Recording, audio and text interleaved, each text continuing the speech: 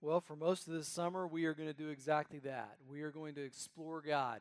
And one of our values here as a church is that we would explore faith in God, and that's not just a one-time event, that's a lifetime event.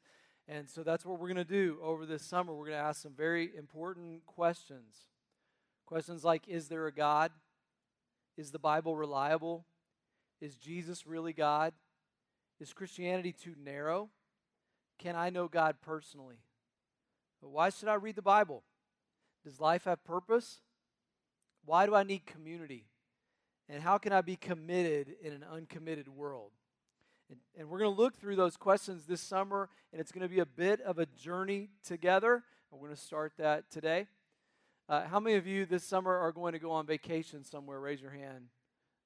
All right. How many of you are not going on vacation anywhere? Raise your hand. Maybe do a staycation. Well, hey, would you turn to your neighbor real quick and tell them where you're going to go on vacation, or if you're not going on vacation, tell them where you'd like to go on vacation, all right?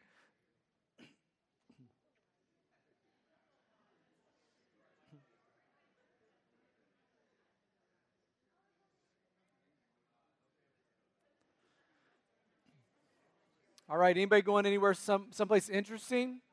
Somewhere interesting? I'm not talking Kentucky. Anybody? Where? El Salvador. Super interesting. Indiana. Somebody, first hour is going to West Virginia, wild and wonderful, right? Well, starting tomorrow, we are going to take a guide trip with some of our family members, and we are going to Quetico, Canada, in a camping, hiking, canoeing, fishing trip. And I think that I've gone camping before, but I think I have not really gone camping until I experienced filtering my water out of the middle of a lake, right? And so that's the kind of trip that this is going to be. And people have very interesting reactions to a trip like that. Some people say, man, that's great. I wish I could go with you. And some people are like 50 miles, canoeing, hiking, drinking filtered lake water, mosquitoes. Why would you do that? In fact, Rebecca, last night I was sewing my sleeping bag. I noticed there was a big hole in that.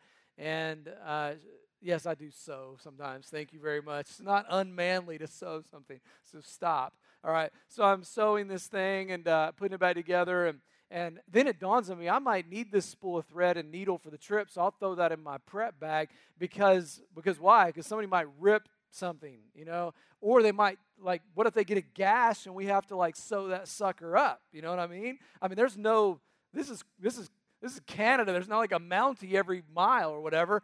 And so I told Rebecca that we might need to stitch somebody up. And she goes, okay, so for whatever thought I had before that I might want to go on a trip like this, that's out. It's out now. Not going ever. And but some of the guys who are going on the trip are experienced. They know what they're doing.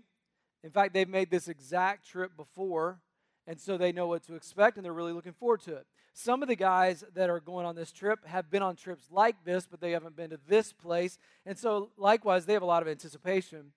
And some of the guys that are going, they haven't ever been camping, ever. And so, it's all new to them, and they may even have a little bit of fear. I mean, there are bears up there. And people have asked me, what would you do if there are bears up there? I say, well, a couple of the guys on our trip are a little bit robust. They're fat guys, sort of. And I just need to run faster than they do. That's all. And then all is well. We'll come home with less people. It's fine. It's funny now. It's funny now. Anyway, but some of you guys, as we engage these questions this summer, you've been there before. You are seasoned in the faith. The information that we give will not be new to you. But you're excited to take this journey again because you know a little bit about what to expect. But some of you are brand new to the faith. You're brand new to these ideas. You were a novice when it comes to this. And as we take this journey this summer, maybe there's even a little bit of fear because you're like, look, if God's real, this is going to have some pretty major implications in my life. So why would we take a journey like this? Why would we ask big questions? Well, one of the reasons is because God blesses those who do this. In fact, Hebrews chapter 11, verse 6 says, and without faith it is impossible to please God because anyone who comes to him must believe that he exists and that he does what? Rewards those who earnestly seek him. If you have your Bible today and you're noting that or you're writing it in your notes, that's worth underlining. God rewards or He blesses those who seek Him. He rewards them, and I love that. You want to be blessed by God? Then seek God. You want to be blessed by God? Then explore faith in God. Seek Him throughout your life. Continue to ask big questions in your life, and God will bless you for it. Not only that, Jeremiah 29:13, he says this little principle: you will seek me, and you will find me when you do what? Seek me with all your heart. So God says, I want to be known. I want you to know me. I want to have a relationship with you. And I'm not going to be a hidden God. I'm not going to be a distant God. I want you to know me. Therefore, I'm going to make it accessible to you. God wants you to know Him. Now, I think one of the best places to learn about a known God is in a different setting, in a different time, and it's in the center, the epicenter of philosophy, Athens, Greece. And in the first century, Athens, Greece was the place where the greatest philosophers of all the world met together to debate and discuss the biggest questions of life. People like Plato and Socrates and Aristotle. And the Apostle Paul in the first century entered into that arena because he knew what to expect, he knew what they would be talking about, and he wanted to tell them about a God that they could actually know. So Acts chapter 17, and I'm going to read a lot of these verses today with you. If you have your Bible, Acts chapter 17, verse 16. While Paul was waiting for them, for Timothy and Silas, in Athens, he was greatly distressed to see that the city was full of idols. So he reasoned in the synagogue with both the Jews and the God-fearing Greeks, as well as in the marketplace day by day with those who happened to be there. And I'll just pause there for a second and just say Paul was distressed by what? By the fact that this city, the city of Athens, they were religious people, but they weren't really finding God. And this distressed him. And I just want to ask you, when was the last time you were distressed by the fact that people that you knew in the marketplace that you were in, maybe they were seeking or maybe they weren't, and they were not finding because they were seeking in the wrong way or the wrong thing. And not only that, not only when was the last time you were distressed by it, but realize that Paul, it says he went to the synagogue with the Jews and the God-fearing Greeks, so he was going to church, but then he was also going in the marketplace day by day with those who happened to be there. His faith wasn't centered just around what happened in the synagogue. It was centered in what was happening in the marketplace as well, and he wanted to be an impact in that marketplace. Much like the high school seniors that we celebrated this morning, they are now going into the marketplace. They are going into an arena not too unlike the philosophers of the first century. And it says a group of Epicurean and Stoic philosophers began to debate with him. Some of them asked, "What is this babbler trying to say?" Others remarked, "He seems to be advocating foreign gods." I was going to say that's what my wife has often said to me. Some of them ask, "What is this babbler trying to say?" But anyway, now that I've passed that moment, it's not as funny, but it went in, it had to come out. I don't know, but anyway. All right. Others remarked, "He seems to be advocating foreign gods." They said this because Paul was preaching the good news about Jesus and the resurrection. And then they took him and brought him to a meeting of the Areopagus where they said to him, "May we know what this new teaching is that you are presenting? You are bringing some strange ideas to our ears, and we'd like to know what they mean." I like verse 21, parentheses, all the Athenians and the foreigners who lived there spent their time doing nothing but talking about and listening to the latest ideas. So here we are in the epicenter of philosophy, and all they do is debate and talk about the newest and latest ideas. Verse 22, Paul then stood up in the meeting of the Areopagus and said, "People of Athens, I see that in every way you are very religious." It's a gentle opening. "For as I walked around and looked carefully at your objects of worship, I even found an altar with this inscription, 'To an unknown God.'" And I love that he picked up on their own thoughts and feelings. I had a professor in college, Christian college, ministry professor, who said, "Students, you always need to start with where your people are." Meaning, you need to build a bridge from where they are to whatever it is that you're teaching them. And that's what Paul did. He found a bridge. Those of you who study Greek mythology, you know there were many gods in the Greek world, and they thought much about this, but they didn't want to offend the gods, and so they created an altar or an idol with one that said the unknown God, just in case they forgot one. They certainly wouldn't want to offend anybody. And so they wrote that. And so Paul used that as an object lesson. And it says, so you are ignorant of the very thing that you worship. In other words, you don't know this God. And this is what I'm going to proclaim to you. So he sets up his talk. Paul says, you have all these gods, and you think you know them, but you have one that you don't know. I want to tell you about him. Verse 24 says, the God who made the world and everything in it is the Lord of heaven and earth. This is his intro. I'm going to tell you about him. He's the God of heaven and earth. He does not live in temples built by human hands, and he is not served by human hands as if he needed anything.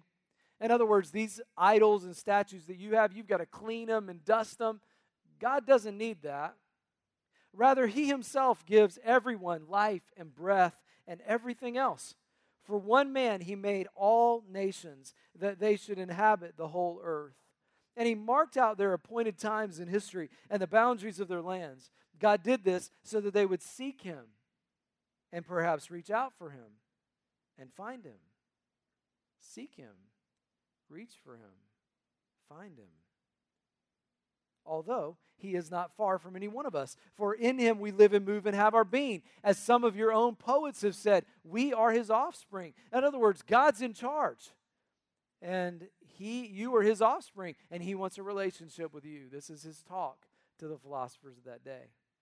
Therefore, since we are God's offspring, we should not think that the divine being is like gold or silver or stone, an image made by human design and skill. Friends, I have never understood this. Why would people make idols and then worship something that they made with their own hands? It doesn't make any sense. The only way I can rationalize it at all is to know that there is a God-shaped hole in every heart that only God can fill. But the very fact that there's a God-shaped hole in our heart means that they want to fill it with something, and so they try to create God in their image. And I love what Paul does here. This is where he starts to lower the boom.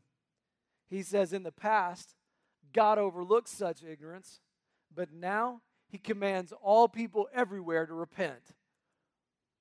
Boom. In other words, I set you up nicely, but I want to now lower the boom on you, and here's the deal. God, the God of the universe, who made you, who created you, who died for you, who resurrected for you, he wants you to know him, and by the way, he won't tolerate your ignorance anymore. I love that. That's a turn in a message.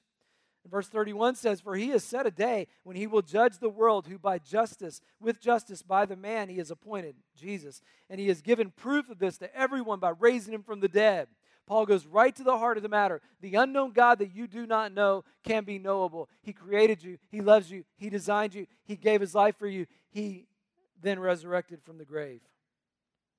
Now, I want to pause on that story for a minute and simply reflect, because I want to consider how we approach this journey that we're taking this summer as we ask these big questions. And I want us to think about our motives, and I want us to learn from Paul and what he did here.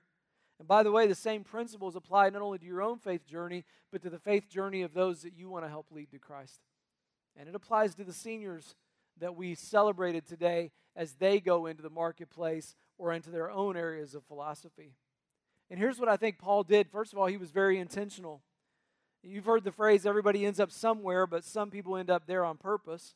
Most of Paul's Christian life was very intentional. And in Acts chapter 17 is a glimpse into that, because he goes to a specific city and he goes with a certain agenda and he understands something about that culture as he goes. And he goes with the intention of sharing his faith with other people in that arena of the greatest thinkers of his day. And he went with this kind of intention. And I want to encourage you, if you're going to go anywhere on your spiritual journey, go with intentionality. Go with intentionality for your own growth. Be in a place of worship on Sunday, absolutely, because that's part of an intentional plan. Be in a community group where you're learning with other believers in Christ. Join a core group out of that where you're learning the discipleship principles. And as you get into that, especially as we enter the fall, I want to encourage all of you to do that so that you are very intentional. But then also be studying on your own. Be learning on your own. Be studying through the Scripture on your own. Be intentional about these questions as we go through them this summer. Don't just rely on what we say. Study on these topics during the summer on your own. And then come in here prepared. So be very intentional about that. Not only that, be very intentional about your engagement of other people. In other words, see every conversation through the eyes of the potential of a spiritual conversation because you just love to talk about it. How many of you are Cleveland Cavalier fans? Raise your hand. That was terrible the other night. I'm not even like a huge fan, but I was so into that game. I was not happy at all with the last 5 minutes of how that went down. The refereeing was pretty atrocious, and I was not good with that. And suddenly it's 51 points, and LeBron James, top 5 scorer in the finals. There's Eldrin Baylor, and all these guys, Michael Jordan. And I'm like, wow, this is incredible. So I'm talking about it with people. And if you're a big Cavaliers fan, you're probably talking about that with people too. And I say, well, look, if you are a fan of something, you talk about it. And if you are a believer or follower of Jesus, this should be something that's on your mind. You should have spiritual conversations with people. You should look for opportunities to open windows and doors. And even with your own family, your kids, as they ask questions, look for ways to insert Christ into what is happening in their life. Look for ways to ask well-placed spiritual questions. So be intentional, but secondly, be prepared. Be prepared. Really have some knowledge about what you're talking about. We're going on this camping trip, and who knew you had to buy so much stuff? I went to Walmart the other day. I spent $250. I don't even know on what, like trail mix? I had no idea trail mix was so expensive. I'm not exaggerating. Not one item on my list was over like $15. And when she said $250, I went, are you serious? Are you serious? Like the collapsible bowls for camping? How much is that? That's ridiculous. That's like $1 something. Did I buy 250 of those?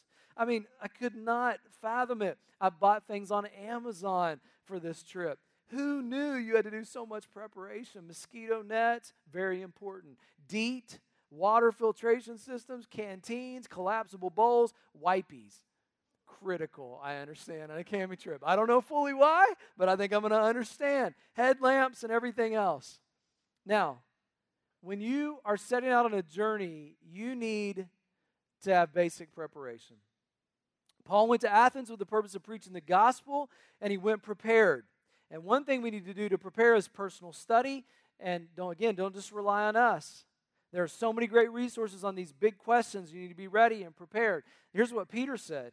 Always be ready to make a defense to everyone who asks you to give an account for the hope that is in you, yet do it with gentleness and reverence.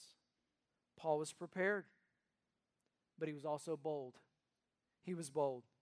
Listen, it can be intimidating to tackle deep questions of faith, both internally and then with other people. It can also be intimidating to answer those big questions that your friends have, or your family have, or even your children have.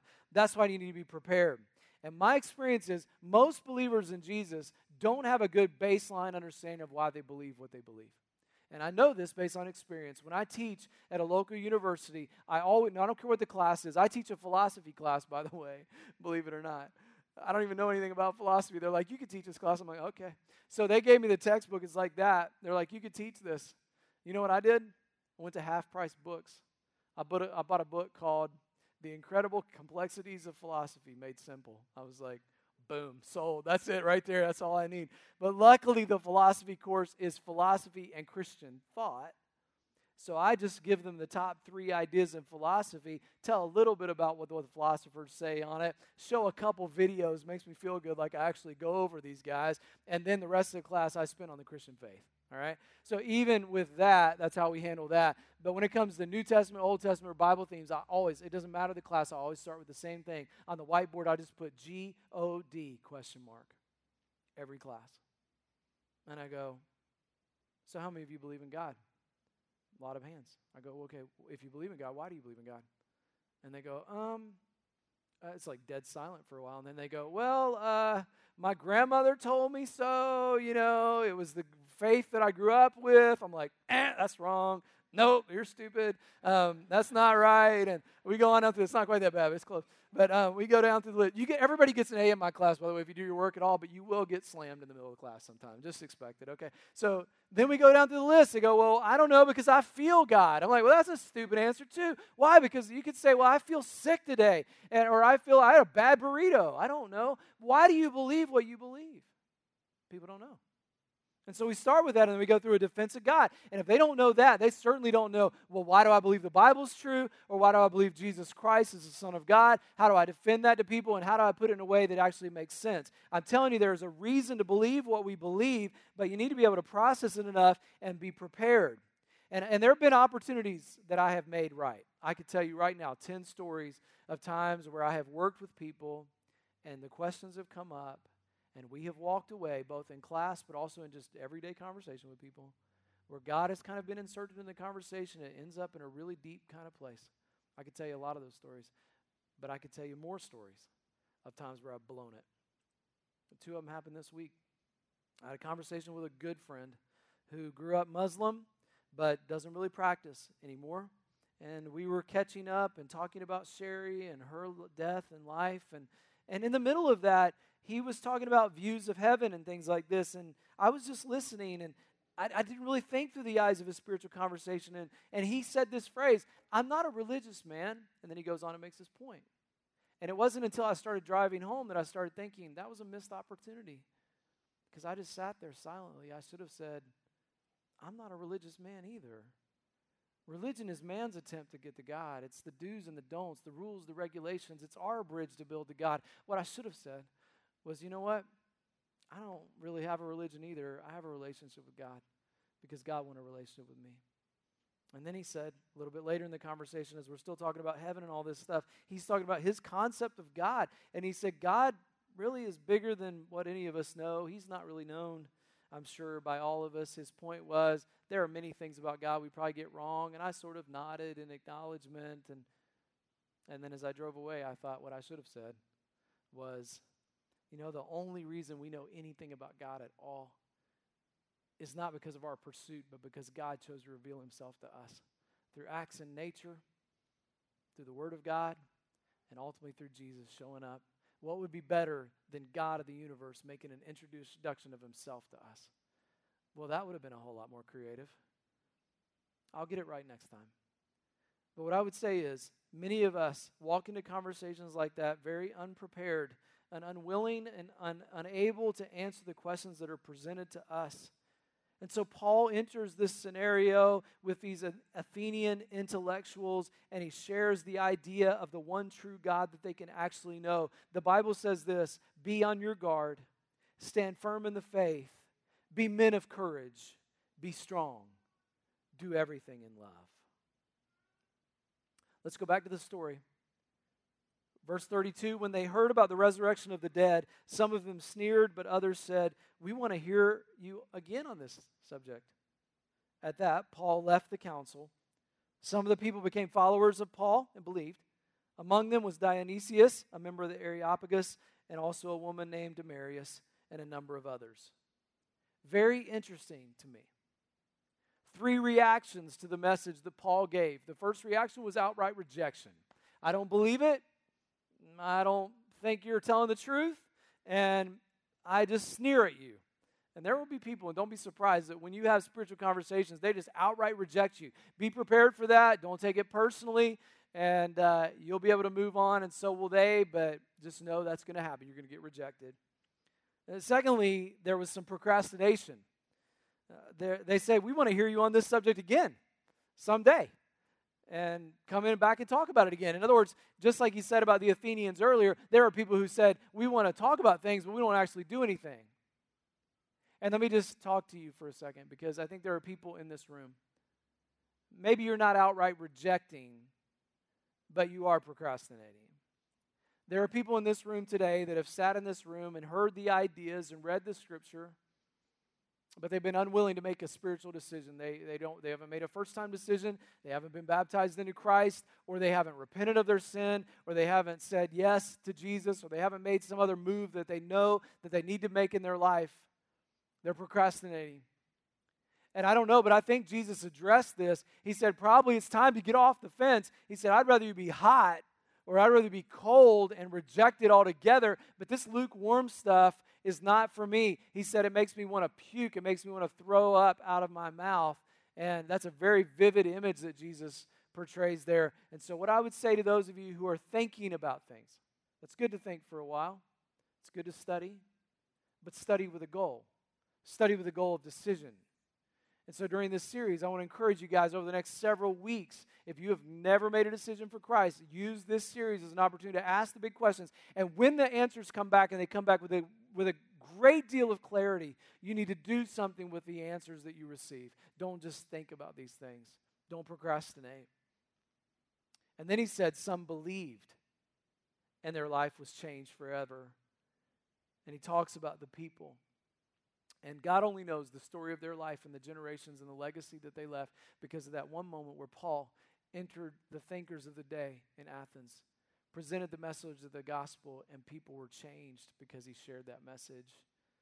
The family of Dionysius, Demarius, and others. So what does your legacy look like? What's your family tree look like? What do the friends around you look like? Are you intentional with them? Are you prepared? And finally, are you bold?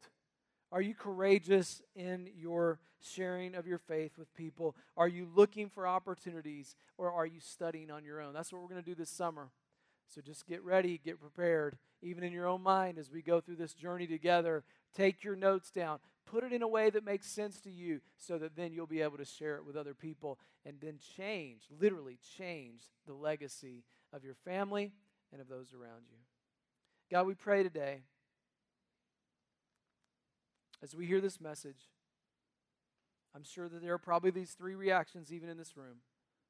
There will be some that reject it for whatever reason, and they may not believe it, or they may not want to study it, or what have you, God. And so I just pray that you would, as you approach those individuals, that they would begin to be open to hearing the message. Then, God, there are those who have just put it off. They haven't made decisions. They've heard the message so many times. They know they need to, but God, they've just kind of pushed it aside. And God, I pray whatever the spiritual decisions we need to make, whether it be a first-time decision or maybe a decision to do something for you that they haven't done before, or maybe join a ministry in some way or make some impact. Help us get off the fence, God. And then finally, Lord, for those who are in this room, who are in that third group, they believe you, they love you, they honor you. I pray this would be a time of refreshing, a time to remember why we believe what we believe. God, help us on this journey, we pray. In Jesus' name.